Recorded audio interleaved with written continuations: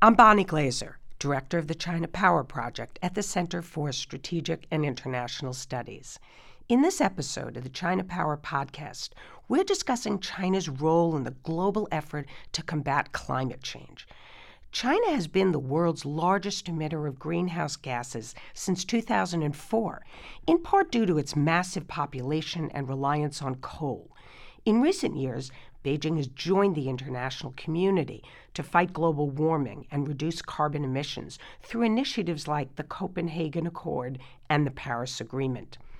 While China has met reduction targets so far and pledged to continue doing its part, increased emissions numbers and the relaxing of once strict standards in recent years have left some questioning its commitment going forward.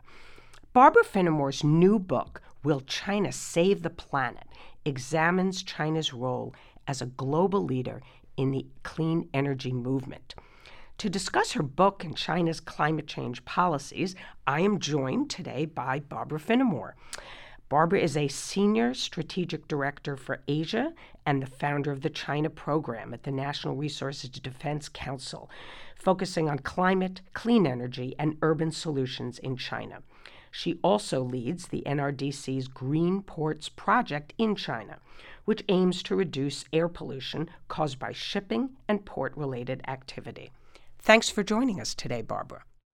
Thanks for having me. In your new book, Will China Save the Planet?, you discuss the efforts and initiatives that China's taken to combat global warming. So can you briefly discuss China's historical relationship with its involvement with the issue of climate change and global warming? When did Beijing decide to prioritize this issue and why? China has been concerned about climate change from the very beginning, from when it first became an issue for the global community. I was there, actually, when China first stepped on the international stage on climate change negotiations in the early 90s, when it invited ministers from 40 developing countries to come to Beijing to develop a joint strategy for negotiating a global climate change agreement. At that time, its main priority was ensuring that developed countries took the main role in addressing climate change because they were the main source of the problem. So these negotiating principles of China led it to resist the Copenhagen Agreement because they felt it was hindering their ability to continue with their unfettered economic development. But starting in around 2013, I would say, was the tipping point when it became clear that China was choking on its own high-speed and unbalanced development, when the air pollution got so bad that China recognized that it had to take action, because coal is the main source of China's air pollution, but it's also the main source of China's CO2 emissions. So that year, 2013, was a real tipping point. That was the year that China announced a massive air pollution control and action plan that was targeted at coal consumption in its most polluted regions. That was also the year that China became the world's largest investor in renewable energy.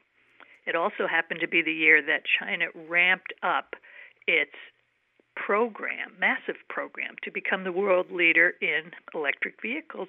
And it was the year that China began 7 pilot programs to build up a national market on carbon trading.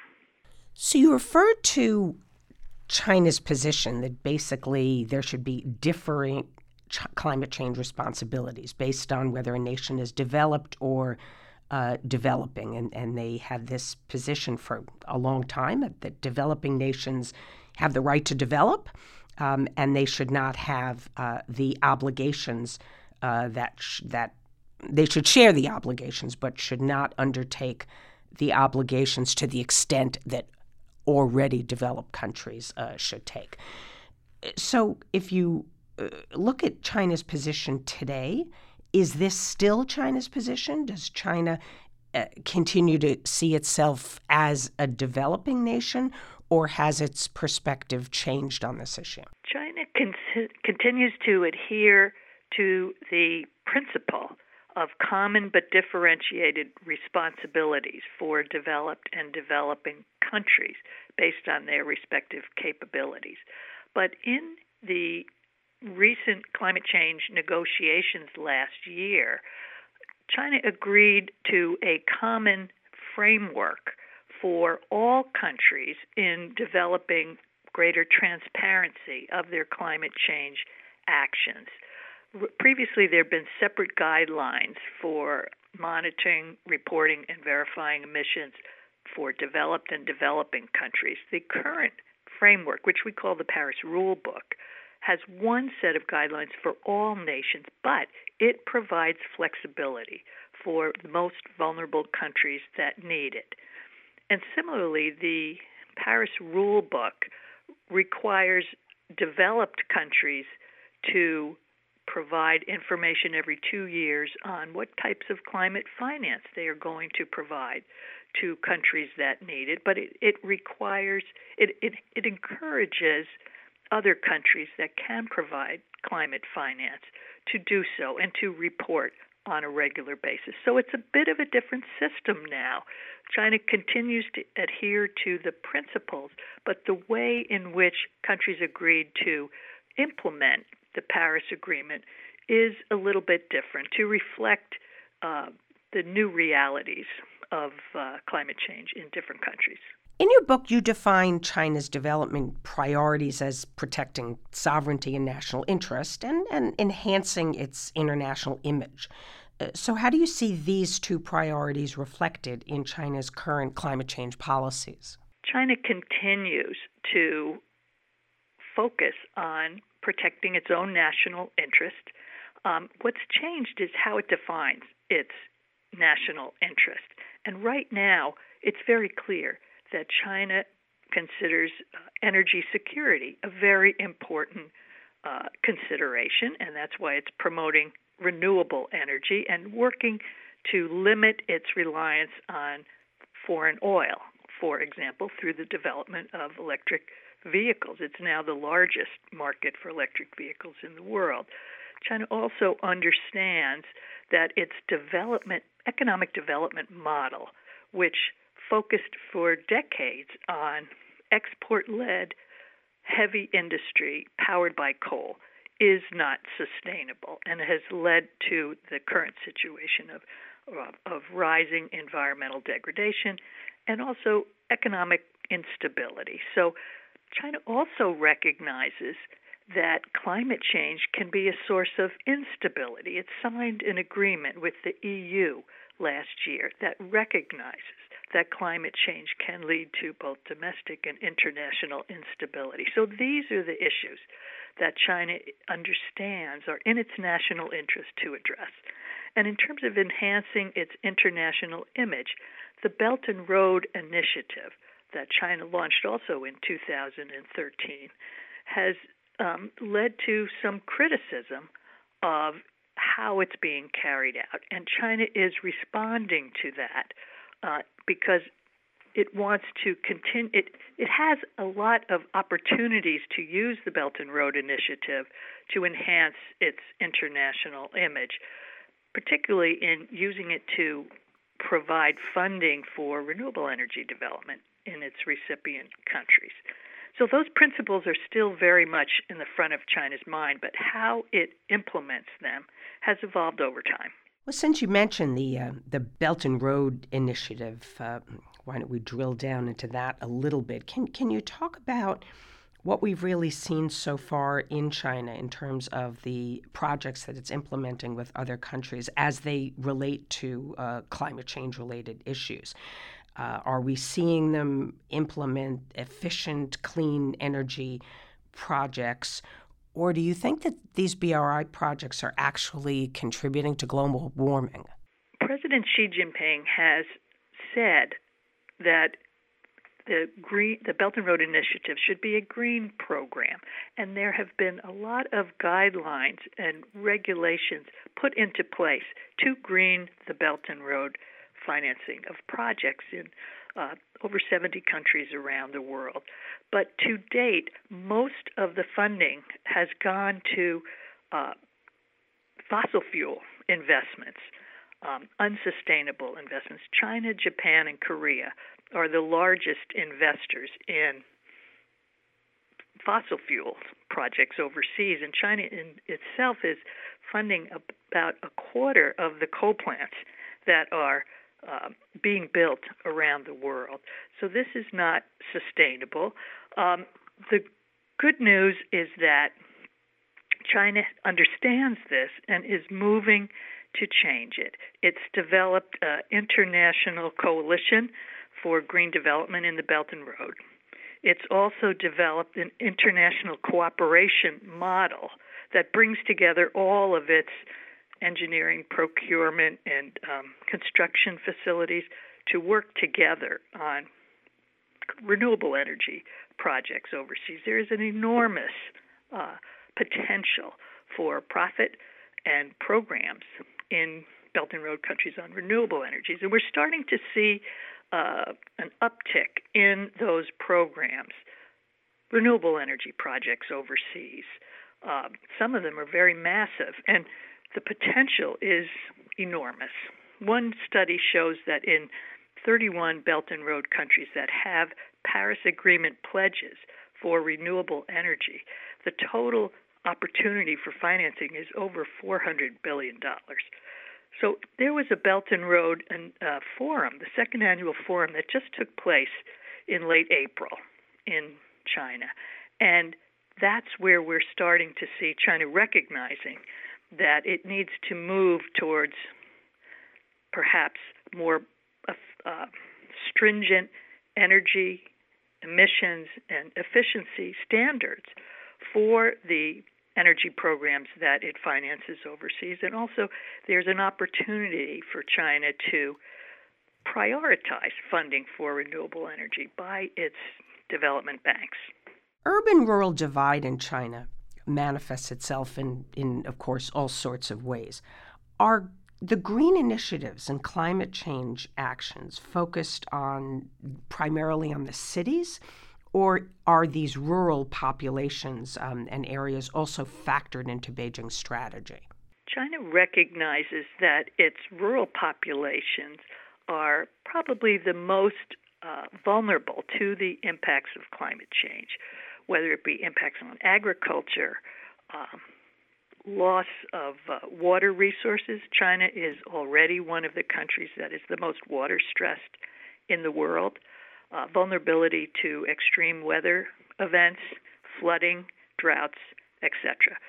So China's focus on climate change for rural populations has largely been focused on adaptation, on helping them become more resilient, more able to cope with the impacts of climate change, whether it be agricultural programs that prioritize water conservation or high-efficiency irrigation, protecting of grasslands, forests, flood control programs, and so forth.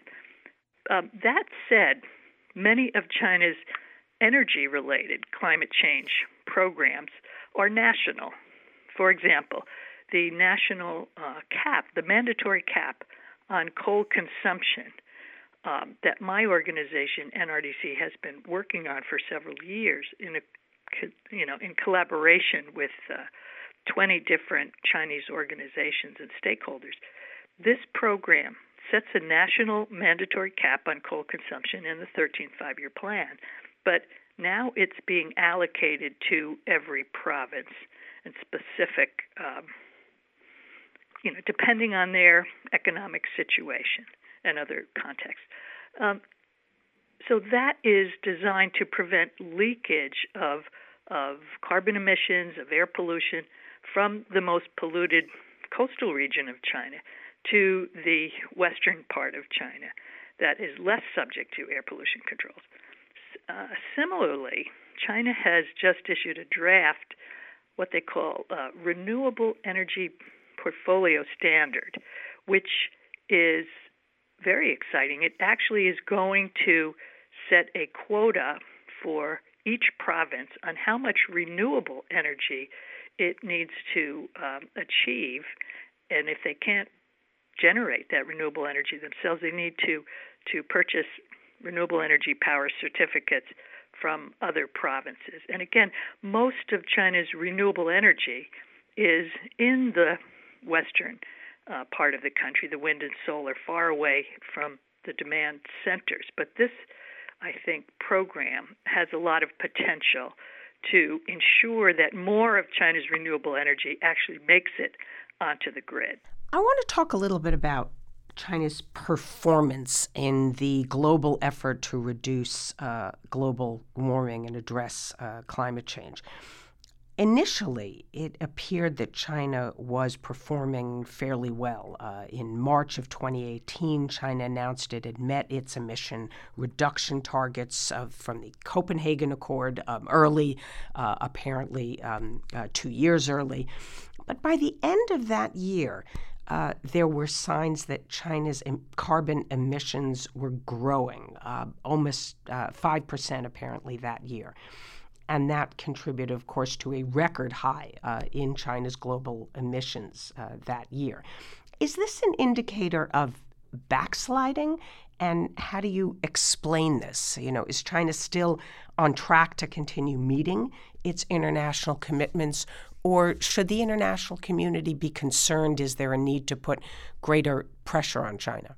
China's coal consumption began to grow after 3 years of decline, began to grow in 2017 and grew another 1% in 2018. And that did lead to an uptick in China's CO2 emissions and therefore global CO2 emissions.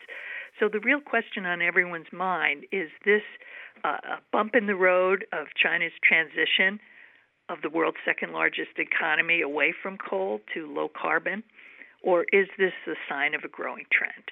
And I think the latter, because most of that growth in coal consumption was a result of an economic stimulus focused on infrastructure, focused on real estate, in effort to get the economy growing again.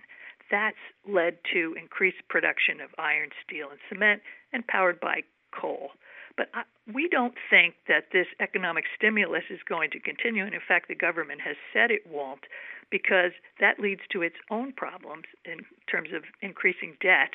And also, the stimulus that had worked so well in the past is really not resulting in the same kind of impacts that it has in the past, because China's infrastructure development has, pretty much been built up, and there's not that need. There's not that need for the new infrastructure that there was in the past. So the other thing is that China's coal plants, there's been a lot of new coal plants being constructed. However, they're not needed. The International Energy Agency says they're not needed because most of China's coal plants are running at a loss, 42%. That could grow to 95% by 2030. It's because renewable energy is becoming cheaper and cheaper and cheaper. And there's so many coal plants being built that they're running only half the time.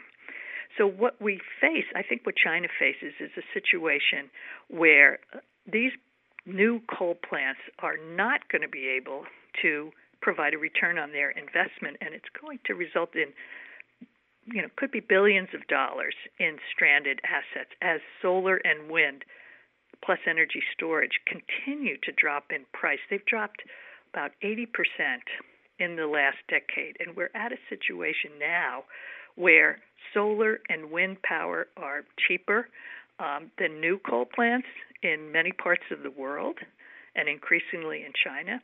And we're getting to a point where new solar and wind plants will soon be cheaper than buying the coal to run the existing coal plants. So I think the economic inevitability of coal's demise is something that China itself helped to put in place through its massive investments in solar and wind. And here's one real indication of that. One of China's pledges in the Paris Agreement was to increase the percentage of non-fossil energy in its energy mix to 20% by 2030. That includes all types of non-fossil energy, including large hydro, including nuclear.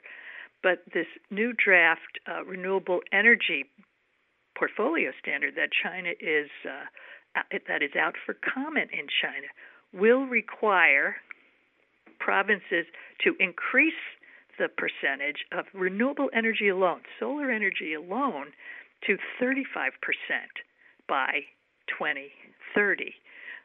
This is remarkable. So we think there's a potential here later this year for China to increase its ambition with new Paris targets, which every country has promised to propose by the end of this year, by recognizing the increasing penetration of renewable energy in its energy mix. And so I think what we're going to see is that China will meet its targets under the Paris Agreement and hopefully increase the ambition of those targets going forward. In the cities and provinces, the emissions goals that are set and the standards at the national level, in some of these cities and provinces, there has been a reduction in the emissions targets. So apparently in the Beijing, Tianjin, Hebei area, the emissions reductions targets were revised from 5% in 2017 to 3% in 2018. So how do you account for that? What is causing China to revise these emissions reductions targets? I believe you're talking about the air pollution reduction targets. And what I see is a situation where China takes these air pollution targets very seriously, and therefore local governments have in the past moved forward very aggressively to require factories to shut down as the target date nears in order to meet the targets. And to my mind, what's happened is sometimes local governments have required factories to shut down, even though they have themselves met the air pollution control targets, even though a region has met air pollution control targets. And to me, this is not the correct way to move forward, shutting down factories, because my organization has been working in China for decades to promote energy efficiency in large, small, and medium factories in China. There is a huge potential to retrofit these factories in a very cost-effective way so that they can reduce their energy use, even water use, and reduce their emissions in a way that doesn't affect their bottom line negatively. In fact, that can improve their competitiveness in the global market and can improve their cost effectiveness.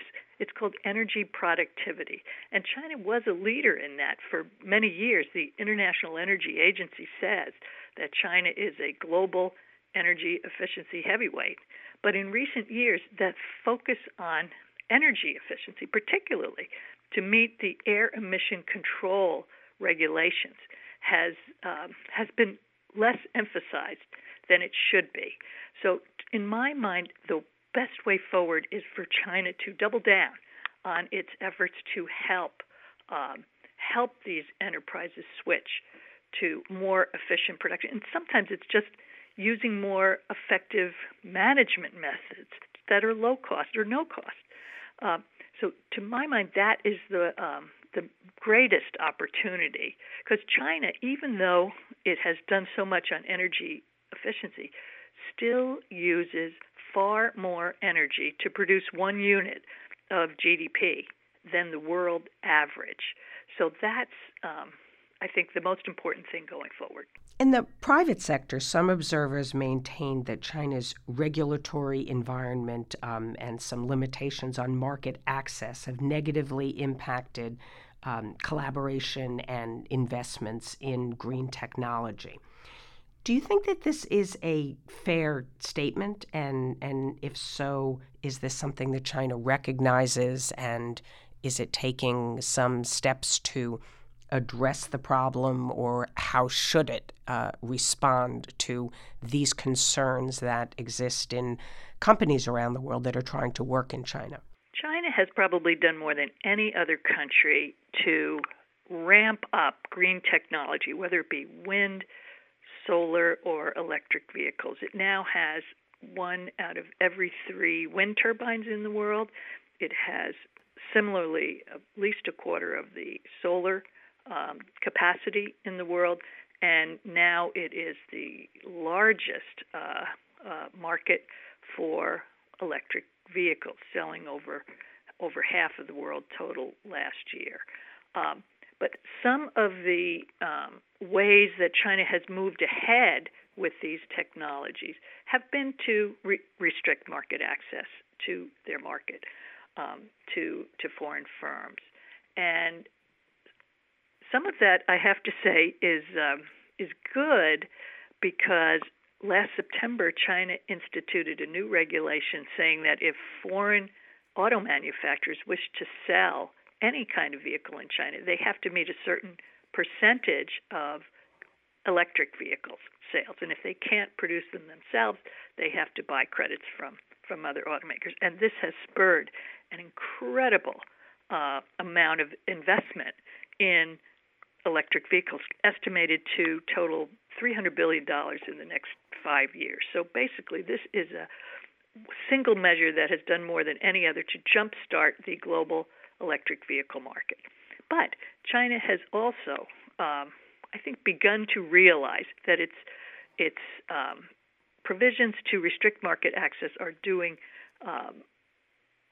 not doing it any good, and are causing concerns in the world community. And so they're starting to take measures to open up the market access to foreign firms. For example, on electric vehicles, in the past, any foreign automaker that wanted to produce electric vehicles in China basically had to form a joint venture with a Chinese company. And China has removed those restrictions now. Any foreign automaker can move ahead on its own and build its own factories in China. And so in the Belt and Road Forum in late April, Xi Jinping also recognized the need to expand market access for foreign investment in more areas. So his pledge to open that up, plan new pilot free trade zones, explore the opening of a free trade port, and so forth. So this has also been an issue in the trade talks between the U.S. and China, and I think we shall see how that goes, but I think we'll also see some more opening up of that market access, because the bottom line, from my perspective, is that it is in every country's interest to expand the global market for these clean energy technologies, and no one country can do it alone. So finally, do you expect China to become a global leader on the climate change issue? And what are the hurdles it needs to overcome to become such a leader? China and the U.S. are the 2 largest emitters of greenhouse gas. And when we saw the greatest progress in fighting climate change was when the 2 countries worked together in a series of bilateral agreements under the Obama administration that really built the momentum for the Paris Agreement and accelerated the pace at which it entered into force by all countries. That's the kind of collaboration that is really necessary, I think, for China to move ahead, not on its own, but in collaboration with the United States. And I know that the U.S. House of Representatives is about to introduce a bill that would prevent the Trump administration from withdrawing from the Paris Agreement when that option first becomes available in late 2020. I think that's the best way for China to move ahead.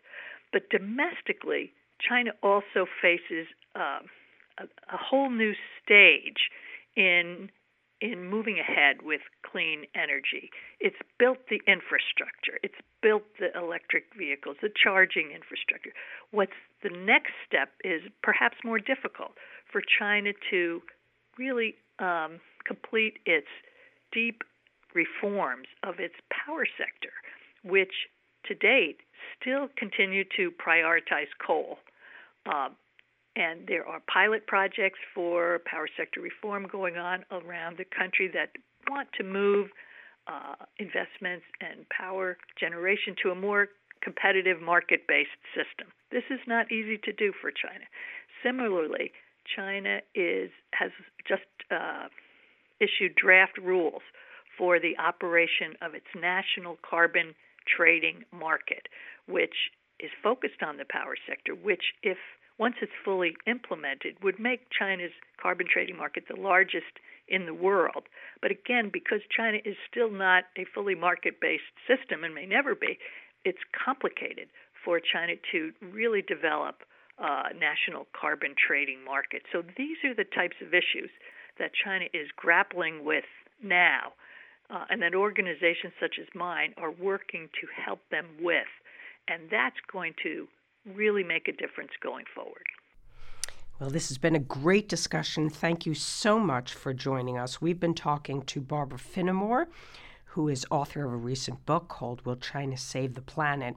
And Senior Strategic Director for Asia and founder of the China Program at the National Resources Defense Council. Thanks again, Barbara.